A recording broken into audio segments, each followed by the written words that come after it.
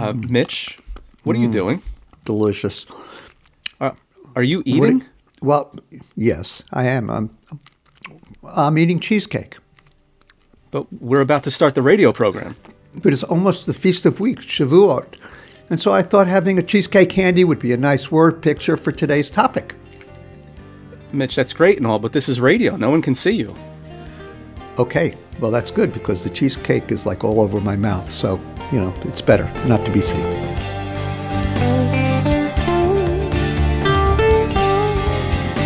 Shalom, everyone. I'm Mitch Glaser, president of Chosen People Ministries. I'm here with my good friend, Robert Walter, and my delicious cheesecake. Oh, it is so good. So, Bobby, I wish I could give you a piece of this cheesecake, but why don't you introduce the show instead? Thank you very much, Mitch. And shalom and hello, everyone. And as Mitch just mentioned, it is almost time for a very special holiday that the Jewish community celebrates and also the Christian community celebrates, and it's called Shavuot, or the Feast of Weeks. So on this episode of The Chosen People, we are going to be talking about this special holiday that the Christian and Jewish communities really have in common. So stay tuned. So Bobby, give me some of the biblical historical background to the Feast of Weeks, or Shavuot. And what does Shavuot mean actually literally?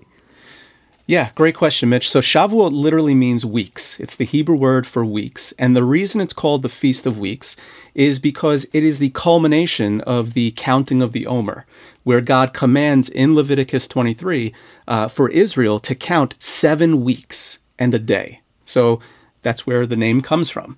And after 7 weeks and a day, which is a total of 50 days, we come to this, again, very special holiday. And in Leviticus 23, verses 15 and 16, this is what it says.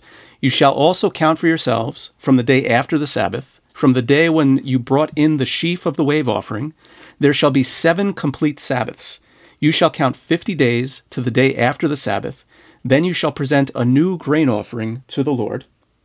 You shall bring in from your dwelling places 2 loaves of bread for a wave offering made of 2/10 of an ephah. They shall be of fine flour, baked with leaven as first fruits to the Lord. So obviously very different than Passover because it's baked with leaven. And Passover, of course, is a feast of unleavened bread as well. And I think in modern day tradition, Jewish tradition, at least the way I was raised in a Jewish home in the Jewish capital of the world, Brooklyn. Mm-hmm. It wasn't the counting of the 7 weeks or 49 days plus 1. It was waiting for that one with great anticipation, not so that we can celebrate the fact that we had counted all 49 plus 1 days, but because it was time to break out the cheesecake. I know I'm getting a little hung up on cheesecake, but it's really good cheesecake. Right, it's understandable. And the whole thing about cheesecake actually is biblical, Bobby. It goes back to the Song of Songs in chapter 4, verse 11, where whoever wrote Song of Songs, probably Solomon, said, "Your lips, my bride, drip honey. Honey and milk are under your tongue, and the fragrance of your garments is like the fragrance of Lebanon." And so Jewish tradition encourages us to eat cheesecake and other really delicious sweet foods to remind ourselves of the sweetness. Are you ready for it? And as believers in Jesus, I think we're going to love this. We love the cheesecake too, but the truth behind it is even better. Right. And that is, it's the sweetness of God's word. And so symbolically, that's what Jewish people believe Solomon was talking about in Song of Songs. And so it's all about the Word of God. And there's this whole image of eating the Word of God and it being so delicious and so sweet to the taste. But there are other traditions as well besides cheesecake, Bobby. Am I right? Right, absolutely. And they also have to do with the Word of God. Because again, if you look at how the Jewish community celebrates and observes Shavuot today, the main emphasis, cheesecake is a big part of it, right? And thank God for that. Thank God for that. Amen, amen. But the big emphasis on Shavuot is the celebration of the giving of the Torah on Mount Sinai. And it's based on Exodus chapter 19, verse 1, because the way that Exodus 19 begins, leading up to Exodus 20 and the giving of the 10 Commandments, it starts out with this sort of time marker letting us know that it was the beginning of the third month. So if you count the amount of days between the time when Israel was set free from Egypt on the Passover, on the 14th day of the first month, all the way up to the beginning of the third month, and then, the days of preparation, it calculates to about 50 days, and then God gives the Torah at Sinai.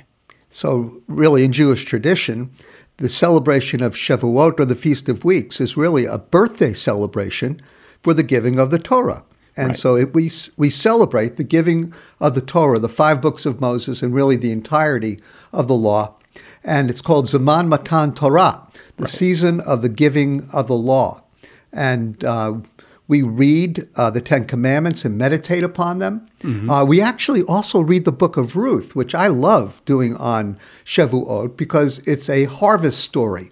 But again, it reminds us of a God who is faithful. And the faithfulness of God and the light that he gives us to walk in his paths by giving us the Torah, by giving us his word, is celebrated on the Feast of Shavuot.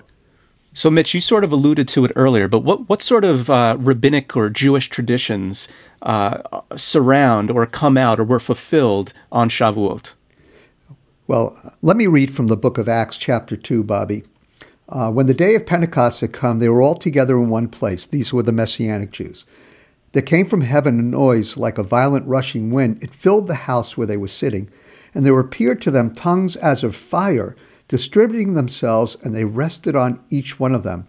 And they were all filled with the Holy Spirit and began to speak with other tongues as the Spirit was giving them utterance. Now, in verse 5, there were Jews living in Jerusalem, devout men from every nation under heaven. And when the sound occurred, the crowd came together and were bewildered because each one of them was hearing them speak in his own language. And of course, then they were accused of being drunk and everything else. Mm-hmm. And so we learn that there were Jewish people from every country where Jews lived, gathered in Jerusalem for this event. And that makes sense, Bobby, because Passover, Tabernacles, and Pentecost, Shavuot, are the 3 major holidays where Jewish people from around the world came up to Jerusalem to celebrate the festival. Right, the pilgrim feasts. And so when the Holy Spirit fell upon these disciples and they heard the gospel preached in their own language, it was very similar with the signs and wonders at Mount Sinai and the hearing of the gospel in different languages. This was very similar. And so it was a Sinai-like miracle that came upon these early Jewish disciples and these Jewish people who are from all over the world listening. And this would have given great evidence of the truth of God's word. And that's probably one of the reasons why thousands of Jewish people came to know Jesus as their Messiah, because they understood that this was something from God. It was a Sinai-like event. But there's more, isn't there, Bobby? Absolutely. Now, when we look at sort of like the function of the Torah, and the law that God gave, it was meant to set Israel apart as a different people. There's a lot of there's a moral code in the Torah, and it really, in many ways, equipped Israel to fulfill their purpose as a nation.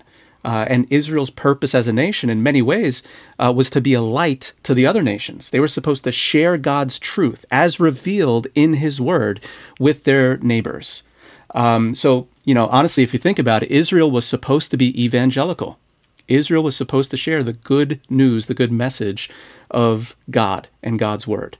Now, we take that understanding and we see that throughout Israel's history, unfortunately, she failed to live up to her calling. And instead of Israel sharing God's truth with the nations, Israel began to be influenced by the nations. Israel fell into idolatry. Israel fell into these, dire straits and circumstances because of our sin. So it really set up the need for something greater. And when we come to the New Testament, we see that something greater come to pass. Well, there was a wonderful promise in Jeremiah chapter 31, actually beginning at verse 31 all the way through verse 35, where God promised that there would be a new covenant that would be made with the house of Israel, unlike the covenant which Israel had broken, as you just mentioned. Mm-hmm. And 2 new aspects of that new covenant would be, one, that our sins would be forgiven. And that's a marvelous truth. And secondly, that he would write the law upon our hearts. Right. So again, the linkage between the giving of the law, this time not a law of stone, not something that we could see, but rather a law of the Spirit of God coming to indwell us, where instead of naturally wanting to sin, supernaturally, when the law is written in your hearts, you want to serve God and serve him in righteousness.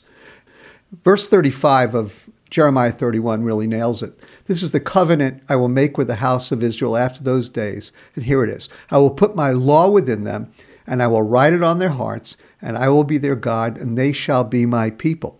But it also pointed to something incredible. In Acts chapter 2, 120 Jewish disciples, Messianic Jews, were gathered in an upper room, and they were praying, waiting for the promise of the Father that was described in the book of Luke and in the book of Acts. Right. In Acts chapter 2, the promise of the Father fell upon those Jewish people praying in that upper room. When the day of Pentecost, that's just the Latin and actually the Greek term, almost the same as Shavuot. It's the 50th day that's emphasized. When the day of Pentecost, 50, had come, they were all together in one place. And this Jesus, God raised up again, to which we are all witness, Peter described, was the subject of the message. And then what happened in verse 41, those who gladly received his word were baptized, and that day about 3,000 souls were added to them. That's because the disciples received the Holy Spirit, and they began preaching in the power of the Holy Spirit. Now, there's a great Jewish tradition that maybe in a few moments I'll share, Bobby, and it's just awesome to see the way God works in fulfilling his promises and even works through Jewish tradition. Right. And it's always just blown me away when we read Acts chapter 2 and we see that the very same year that Jesus became our Passover lamb on Passover, the very same year that he became the first fruits of the resurrection on first fruits, so too, when the time of Pentecost or Shavuot had come, God showed up right on time and pours out his Holy Spirit to indwell. The Holy Spirit sets us apart as holy. We are made holy because the Spirit dwells inside of us.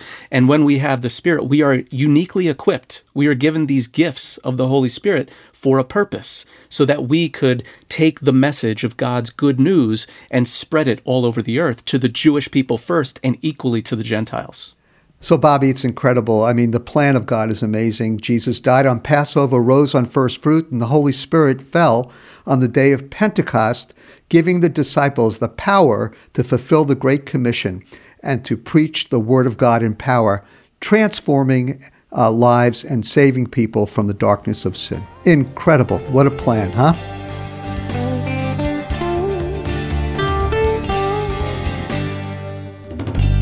In 1894, Rabbi Leopold Cohn founded Chosen People Ministries in Brooklyn, New York. And today, we stand as a credible, well-established mission that combines Jesus' biblical imperative to go and make disciples with the call to evangelize to the Jewish people first. We accomplish this mission with innovative and forward-thinking creativity. And if you'd like to partner with us this year, go to chosenpeople.com/offer and then click on the Give Today button. You can also give a gift through the mail or over the phone. Find all the details at chosenpeople.com/offer. Your gifts help us continue to proclaim the good news that Messiah has come to Jewish people around the world. And for that, we thank you for your partnership. Welcome back. You're listening to The Chosen People. And coming up right now, we're going to hear the testimony of Noam, a man who lost everything but found Messiah while working in a souvenir shop in Jerusalem. It's amazing to see the power of the Holy Spirit working in Noam's life. I can't wait to hear it. So I was born in Jerusalem, Israel, to a conservative family. I graduated, as most kids, at the age of 18, then went to the army. In the army, in Israel, you have to go. You want to go, you don't want to go, you just go. So 3 years I finished as a sergeant, I was a tank commander, and I felt that martial art would be the way that would make me a better man. I'll be more in control, more disciplined. I knew that I was a mess. I saved some money, and at the age of 23, I left Israel and went to Japan to learn the art of the ninja. Everybody thought I was nuts. I ended up staying in Japan for 21 years. I didn't expect that. I thought I'm just going to learn the art of the ninja and then go back to Israel and teach it. I just got my black belt, the first dan, in the art of the ninja. Some of the stuff was New Age stuff. And that caused me to think about life in a deeper aspect. And I realized that the art of the ninja is not fulfilling enough. It doesn't have the depths that I was seeking. I was starting to look to find the aura and see such stuff of New Age. So I told my teacher of the ninjutsu that I'm sorry, but I have to leave. And I understood in that search that the real enemy is not other people around you. The real enemy is you yourself. And that's a battle that you're going daily. So I was looking for martial arts that will help me with that, and I found it after a few years of search. It was Japanese archery. It is an art that you are focused on finding peace and balance under the pressure of the bow. So I did that for a few years, but then I got married, and that was the end of my martial arts career. The Japanese company that I was working for offered me a job in Belgium to be a president of a diamond company there, to open a branch for them. That was the beginning of the end of my stay in Japan. And it turns out my marriage didn't work out, job didn't work out. And so at the age of 45, I came back to Israel broken. And so I had to ask money from my parents and to stay in my sister's house. It so broke me down. It so humbled me.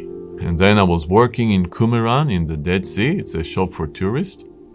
When one blue day, this group from America came. And to my surprise, I see them holding hands and dance in the store.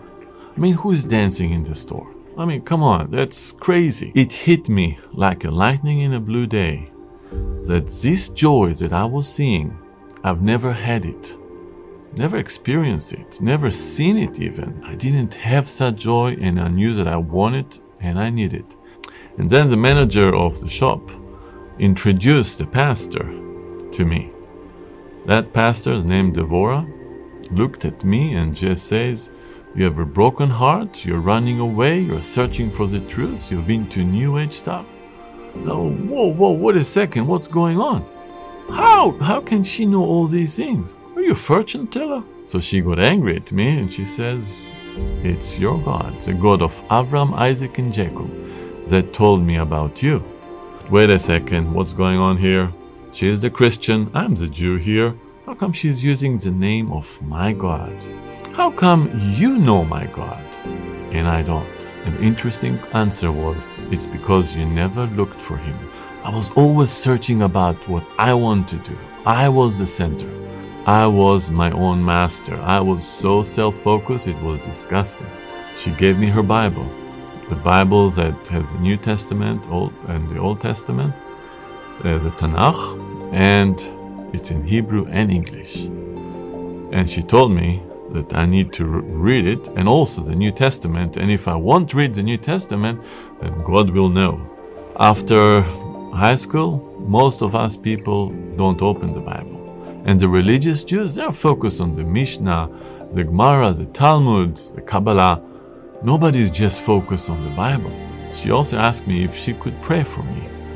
Nobody ever prayed for me. I mean, I just came out from Japan. Nobody's praying there unless someone died. So I said, yeah, sure. So she lay a hand on me, my heart here, and prayed. And I don't know what happened. It was like a jolt in me. What happened? What happened? So she told me, what you just had now, it was the Lord changed your heart of stone to a heart of flesh. And so when I read in the New Testament the scripture, I am the way, the truth, and the life, poof, it's all in one scripture, exactly what I'm seeking. I realized it all my life. I had been searching for the way, I was actually searching for Yeshua. And then when in Romans 1, The scripture says the gospel is first of all for the Jews. How is that possible? I mean, this is a book for Christians, not Jews. And you see, most Jews have this aspect of Christianity is a Catholic. All these big churches and the masses that you have, the holy cracker and holy water and everything is so holy there that it just scares you. So after reading the New Testament and just falling in love with Yeshua, I knew what I need to do. I don't want to beat around the bush anymore. I want to have Yeshua in me, like you have Yeshua in you. What do I do?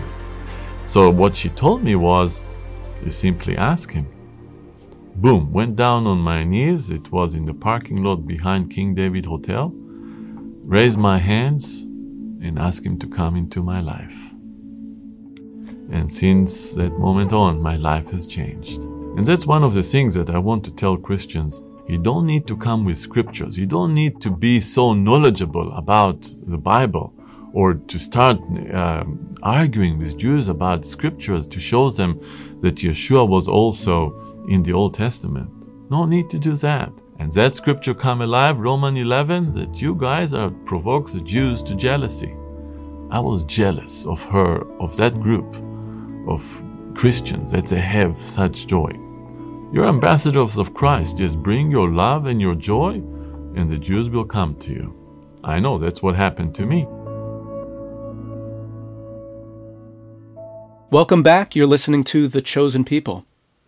The Jewish people and Gentiles have been brought together through the miracle of Shavuot, and honestly, we share so much in common, from the roots of our faith and even to our calling and even to being empowered by the same Holy Spirit. Mitch, what do you think? Well, I think that's exactly right. And that's one of the great lessons of Shavuot, is the unity that we have created by the Holy Spirit, where Jews and Gentiles are united in the Messiah. But the question is, united for what? We are united to proclaim the gospel to the rest of the harvest. If Jesus is the first fruits and the disciples were the beginning of the harvest, then we are the rest of the harvest. And our job is to go into all the world and preach the gospel to the Jew first and also to the Gentile in the power of the Holy Spirit. And that's the rest of the harvest. And that's the great lesson of Shavuot, the Feast of Weeks. Together as one, Jews and Gentiles, in the power of the Holy Spirit, proclaiming the good news to a dark and broken world. Interested in learning more about the Messianic Jewish faith or the Jewish roots of Christianity? Maybe you want to know how Jewish holidays point to the fulfillment of Jesus? Well then, be sure to sign up for our weekly e-newsletter, Inside Israel. You'll receive weekly updates about our ministry, including videos, links to our podcast, a summary of the latest news coming out of Israel, a variety of downloadable resources, discounts in our online store, and so much more. Sign up today when you go online to chosenpeople.com/offer. That's chosenpeople.com/offer. Well, you've been listening to the weekend radio broadcast of The Chosen People. And if you've missed any of our previous programs in our growing archive, you can hear them online 24/7 when you go to chosenpeople.com/radio. And then stay connected with us throughout the week. You'll find us on Instagram, Facebook, and Twitter. Now, here's Mitch once again to close us with the Aaronic benediction. Yivrech Adonai v'yishmerecha. Ya'er Adonai panav elecha v'yikunecha. Yisa Adonai panav elecha v'yasem lecha shalom. May the Lord bless you and keep you. May the Lord lift his countenance upon you and be gracious to you. May the face of the Lord shine upon you and give you peace. B'Shem Shel Yeshua HaMashiach, Sar Shalom. In the name of Jesus the Messiah, the Prince of Peace.